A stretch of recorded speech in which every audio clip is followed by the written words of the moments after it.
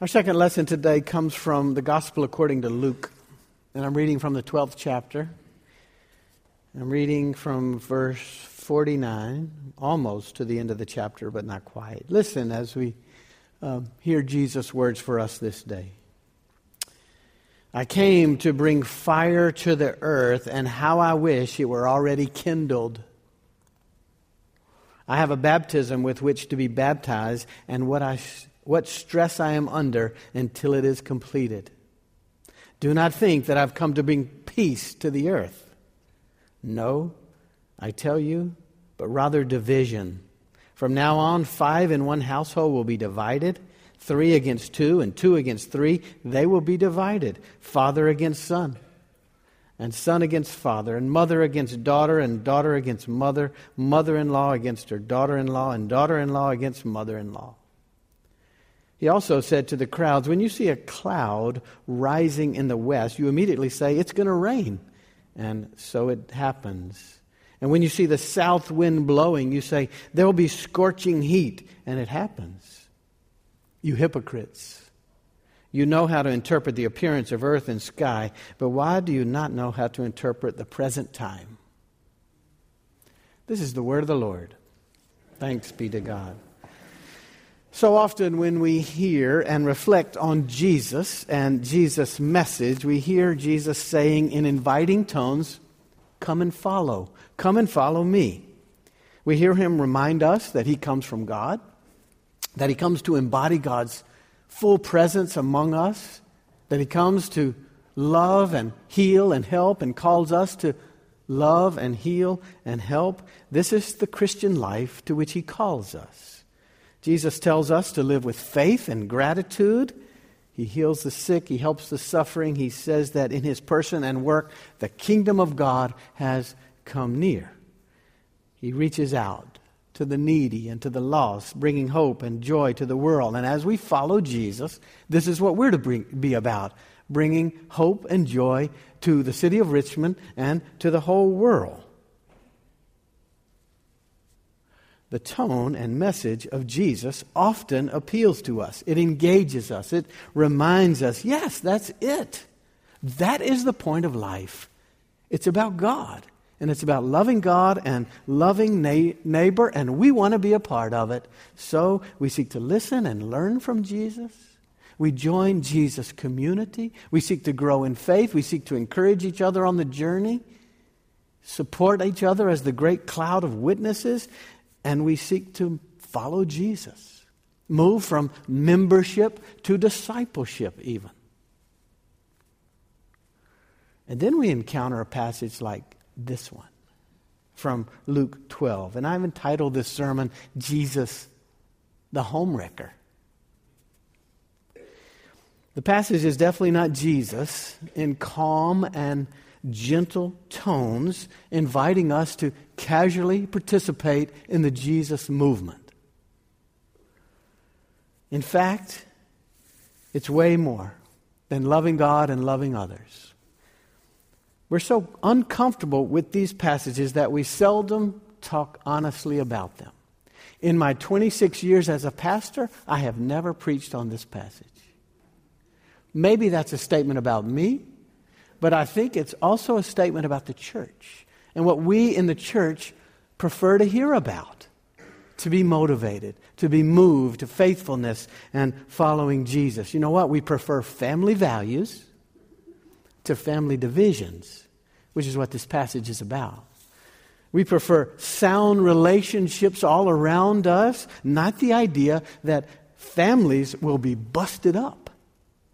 Father against son, mother against daughter, daughter against mother, mother-in-law against daughter-in-law, on and on.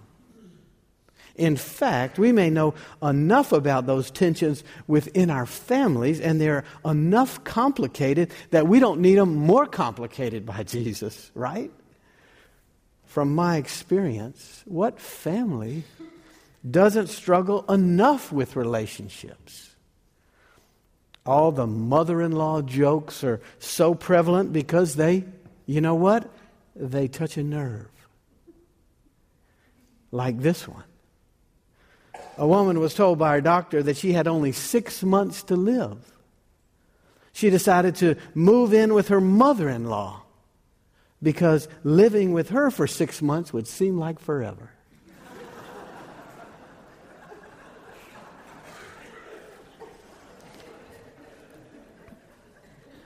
See, there are lots of jokes like that. You know them. And they point to the inherent tensions that we know about. So we're not sure what to do when Jesus' words remind us that discipleship might mean more and worse tensions within our families. Jesus says households will be divided. 3 against 2. 2 against 3. He also says we're so good at reading the signs of the weather. The clouds come up from the west and we know it's going to rain. Or when the south wind blows, it'll bring scorching heat. Now he's talking about coming from the Mediterranean in Israel or coming up from the Negev desert, and it presents certain weather patterns. We're really good at reading the weather, but we're not good at reading the real message, the important message that Jesus is giving. So what's Jesus getting at here? What is he getting at? And it's not just here, in this passage. There are lots of passages like this. Jesus has torn apart family values in many places in the Gospels. Like Jesus' invitation to Peter and his brothers to leave their nets and come and follow Jesus on the road with him. That had to have been hard on those first century parents who were expecting their fisherman kids to take care of them as they got older. Jesus also said, whoever comes to me and does not hate father and mother, wife and children, brothers and sisters, yes, even life itself cannot be my disciple. That's from Luke chapter 14, and that's harsh. To a grieving man who asked permission to give his dad a decent burial, in Matthew chapter 8, Jesus said, follow me and let the dead bury their own dead. And when the disciples told Jesus that your mother and brothers are outside asking for you, Jesus replied, who? Anyone who does my will is part of my family. And there are others too. What's Jesus getting at with all this home wrecking, family divisions? Jesus is focused on one thing. One thing. Jesus is focused on mission and life that points to the kingdom of God. We get uncomfortable if his words and his mission run against family values and other things we cherish, like our money or our possessions. And sometimes within our families, when certain family members get so zealous in their faith and it begins to alienate us even as we try to be faithful in our own Christian walk, but alienated for our more Christian family members, we wonder how in the world Jesus could condone that. Aren't self-righteousness and arrogance traits that Jesus condemns most, we wonder? In talking about this particular passage from Luke chapter 12, preacher and professor Fred Craddock says this: Jesus is the crisis of the world. Crisis doesn't mean emergency, but that moment, that occasion of truth, that decision about life. God is so acting in the world in Jesus that a crisis is created. Jesus invites us. Jesus expects us. Jesus calls us. Jesus challenges us. Jesus demands that we give our attention to God. That we think about our lives and how we're living before God. We cannot just carry along casually. The coming reign of God has come in Jesus. It has been thrust upon us and thrust upon the world. We're called to be a part of it. Jesus matters. What we do matters. How we live with God and trust and serve, that matters. And it matters very much. We cannot just be lulled into indifference. We cannot just be lukewarm in our faithfulness. We cannot simply get caught up in family life, as important as that is. Jesus, the Son of God, the essence of God, has come among us to give us life.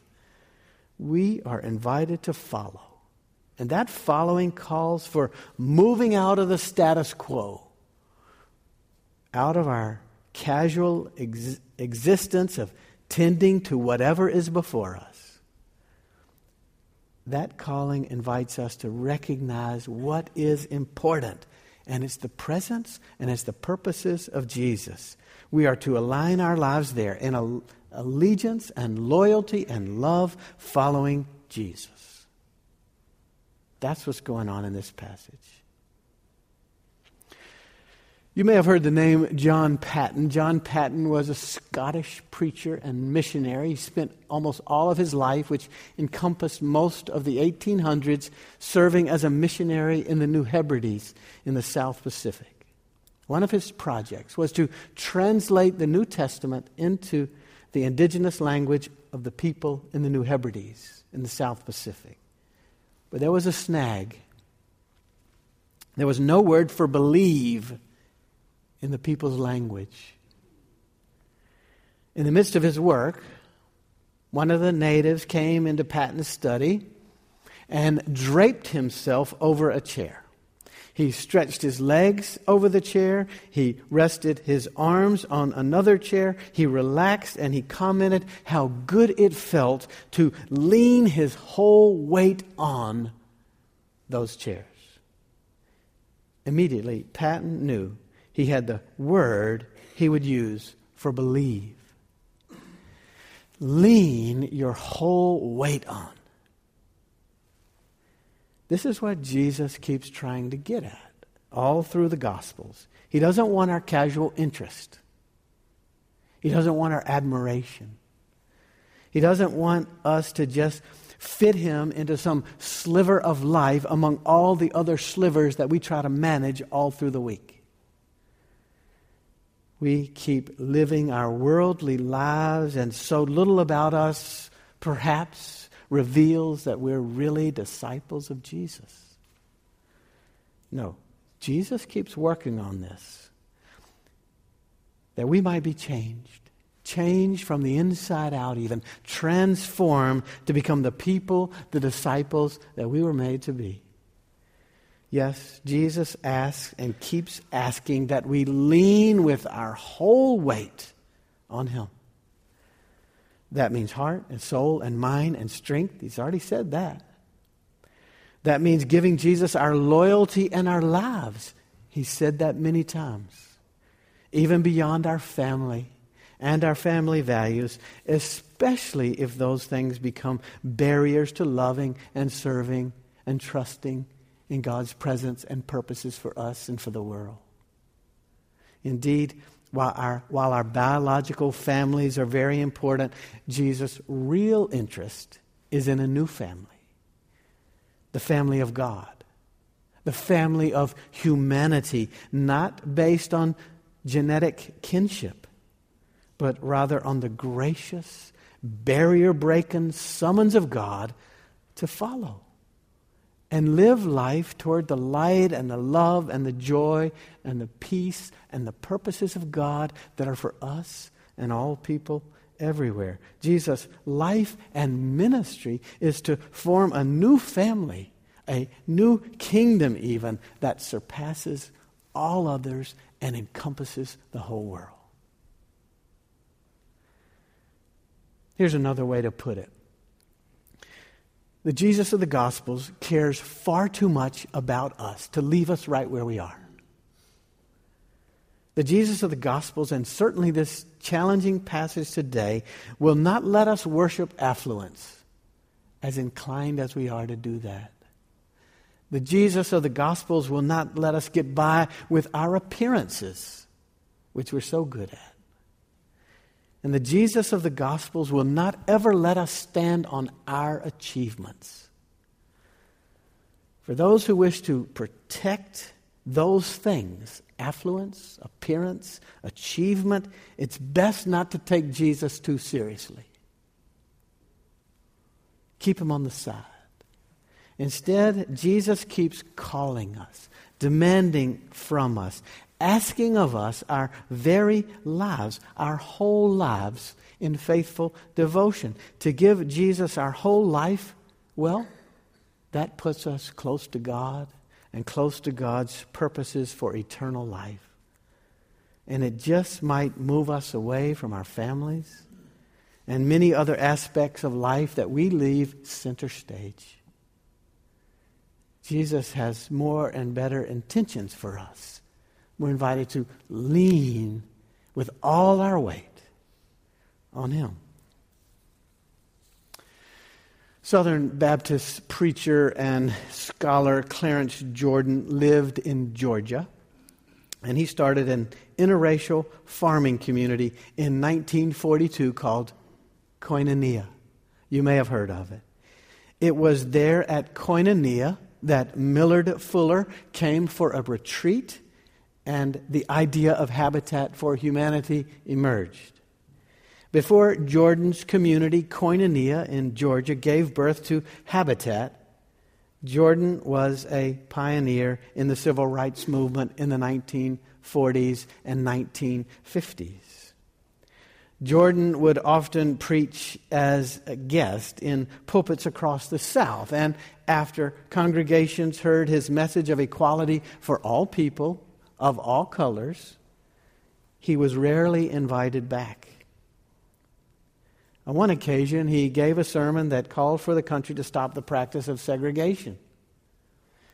After the sermon, a lady came up to Jordan and said, "My granddaddy was an officer in the Confederate Army, and he would not believe a word that you said about race relations." Clarence Jordan smiled sweetly, and he said, "Well, ma'am, your choice is very clear then.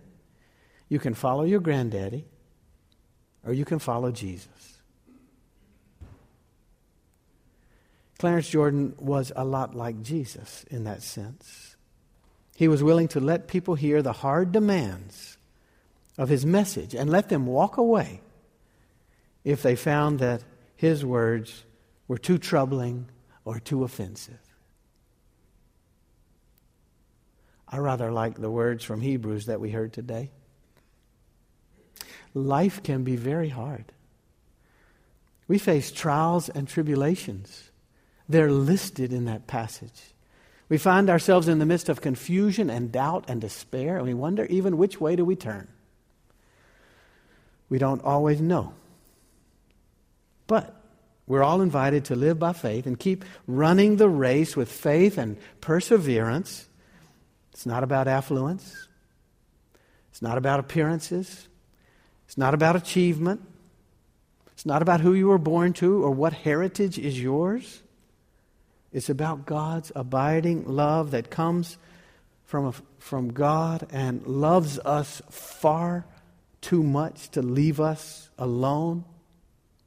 It's about Jesus and Jesus' call to come and follow, lean with all our weight on Him, to trust our lives to God's abiding care, and to keep running the race, living by faith, and joining that great cloud of witnesses across the ages that's moving toward the full and promised reign of God that's about light and love and peace and joy and justice, and it's for us and it's for the whole world. Maybe today we can each commit our lives again to the ways of faithful following. And all that means leaning with our whole weight and looking for God's light and peace to emerge within us, shaping our lives in the ways of discipleship and bringing wholeness and hope across the globe. Alleluia. Amen. Let us pray. We believe, O God, help our unbelief and move us closer to you and to the ways of discipleship, following Christ our Lord. Amen.